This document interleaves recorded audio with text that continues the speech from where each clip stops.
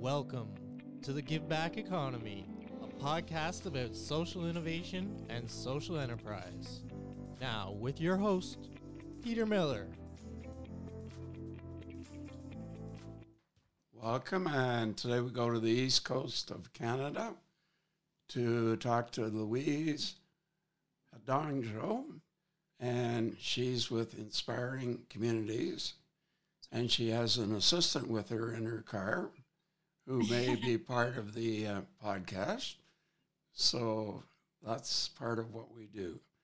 So welcome, Louise. Thank you so much, Peter. I'm really honored and grateful to be here. Okay. I forgot also she's an award winner, but we'll get into that a little bit later. So tell me about your academic situation. Where did you go to school? I went to school. I did my undergraduate in Southern Africa in Botswana at a place called University of Botswana. And then I did a graduate degree in plant biochemistry in New Brunswick. And then I have another graduate degree in health services research from Dalhousie University in Nova Scotia. So you didn't want to work. You just wanted to go to school. Not really. This is the thing. So tell us about your work experience. I have experience in provincial government. I also have experience in nonprofit from earlier in my career. Which ones? Not any in Canada, actually. That's okay. I lived in Namibia for a little bit, and I worked on a project that was a partnership between the Polytechnic there and the Swedish International Development Agency. And then I worked in nonprofit a little bit in Canada on a mentorship program for immigrant women from Africa or women of African descent. And then I worked in various departments in the province, and then now I'm in this role again in the nonprofit sector again as executive director of Inspiring Communities. Okay, so Inspiring Communities in itself inspires people. So tell us where the name came from. I've been in this role a year, and the organization has existed for 3 years as a nonprofit, 3 or 4 years as a nonprofit, and 2 years before that. I'm not sure where the name came from. I can share that it inspires me as well. And the organization was formed to support bringing community resources, people, organizations, multiple sectors together to really focus on what residents were saying was important to them and to find new ways of answering questions of how do we deal with sticky issues in a way that centers the voices of community members. So I think that might have been where the name came from, is how do we support communities to be inspiring, or how do we find who is inspiring us in existing communities? That's how I choose to think of it. Okay. So what does the organization do? We are a intermediary, so we don't provide direct services other than perhaps if someone is looking for somebody to convene and host meetings or set up workshops. Where we find ourselves is in bringing organizations together, or organizations and residents and government or academic partners together to work on topics of interest. So in one of our initiatives, we have worked a bit on substance use and on intergenerational trauma through research, and trying to kind of uncover what is of hope, what does trust look like, how are people and communities resilient. In another one of our communities, we've looked at housing through housing labs and what are the elements of the housing crisis and how it shows up in community from various community member perspectives.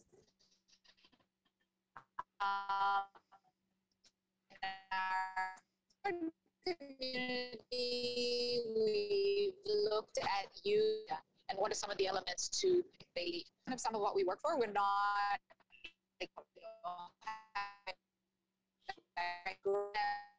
provide provide any direct to individual services, but we bring groups together. Okay, talk about the importance of team, funding, and partnership. Oh my goodness, you found the trifecta. So team, funding, and partnership. I would say that to do the kind of work that we do, we aren't doing the work, and people might come to us with an issue that needs to be addressed. So I'm kind of thinking like in the work we're doing with Dalhousie University right now on street party culture, team and building team and reforming teams if there's any fracture is really important, because we are often working with teams of multiple individuals with multiple perspectives and multiple contexts. A lot of experts, but experts in different things. So building a team around the work that is being done and putting the work at the center of the team is something that we have learned, and I have learned personally before I got here, is really important. I'll do partnership second before I do funding. Is the work really doesn't work well without partnerships and without really being upfront about what is your own agenda as well as what is the shared agenda in the partnership. If we're not able to come to a place where we're honest about what we want out of something, it shows up in invisible ways that can undermine the work that we're doing. So if I think about actually a conversation that we had very recently with one of our partners in work that we're doing on improving a sense of belonging for immigrants and newcomers through work we're doing with service provider organizations, and our partner is ARESA. We talked about the principles of partnership and spoke around some articles and of the principles, and accountability and responsibility was a huge one, mutual benefit, making sure you pay attention to equity, diversity, and inclusion and representation, and a number of others that I can't remember right now, but I can share with you links to put in the show notes. Really paying attention to the relationships and the partnerships is almost as important, if not more important, than the work that you do together. And that's something I think I've always thought, because I've worked in different contexts where the project doesn't necessarily go how you wanted it to, but because the partnership is strong, you can actually talk about that. And the partnerships, in my experience, have outlasted the project. And so they've created opportunities to do new projects together. So I'll finish by saying on funding, it's really the oil that greases the wheels. And coming to the nonprofit sector, where funding can be precarious, it's definitely a conversation that I'm excited to see coming out of the pandemic that is happening in a meaningful way around how we support the sector better, how philanthropic foundations can step up. And I was really heartened to hear that in Budget 2022, there's some work CRA is doing around disbursement quota and making sure that charities or foundations are disbursing to the maximum of what they should be disbursing for funds, because a lot of organizations and a lot of partnerships and a lot of the work that needs to be done really can't be done well without the adequate funds. Okay, so tell us about the award you won.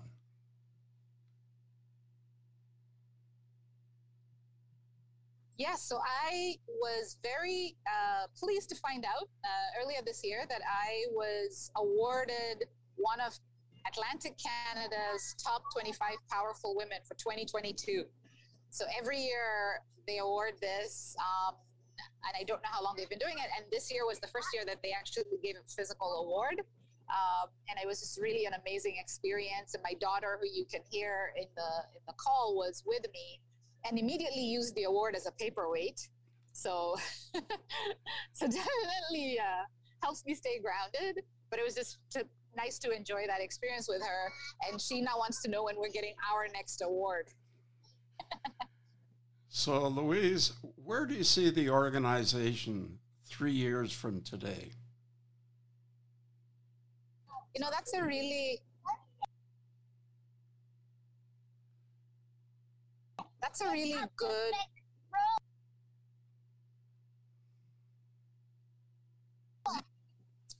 good question you've asked. And I came in the organization at a transition point where some of our multi-year funding was coming to an end, but new funding was possible. And we're just right now working on a strategic plan. So I think in 3 years from now, the organization will have communicated more the lessons we've learned from the work that we've done. We have experimented with multiple approaches for gathering community members, multiple approaches for community seed grants.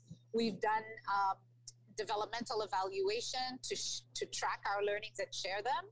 So I think 3 years from now, we will be deepening the work that we do with the communities that we're in. Would love to see us work with new communities, and would love to see us share what we're learning throughout Atlantic Canada and with partnerships or conversations with people doing similar work across Canada. So right now, you're just in the one province?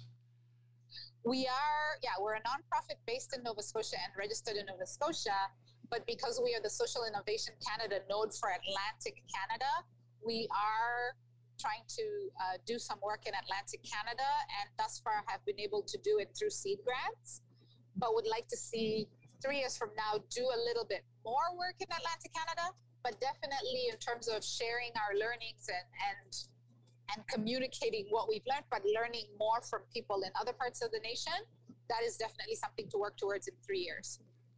So in our case, we use the term social franchise to expand what we're doing.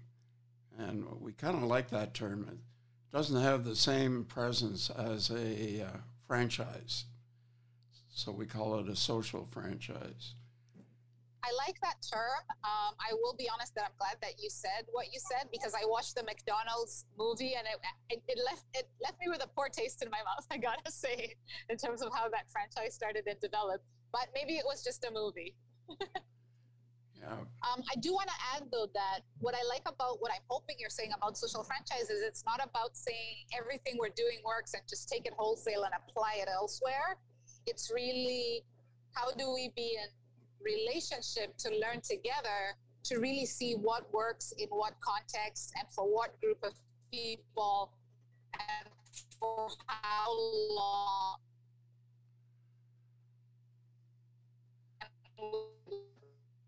So there's a lot of change in what you do. You're a promoter of change and innovation. So yes, it's right in our name. Yeah. and that's terrific. So what is your website?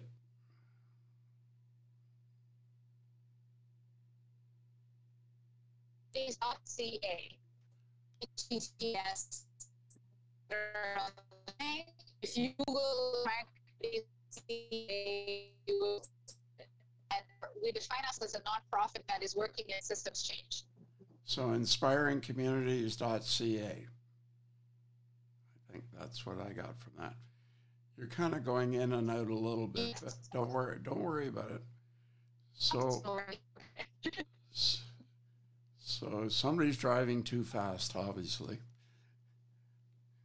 I didn't realize 3-year-olds could drive that well. She's good. She's very good. NASCAR could use her. Totally. So having said that, I want to thank you for what you're doing and for telling your story and the story of your organization. Thank you so much.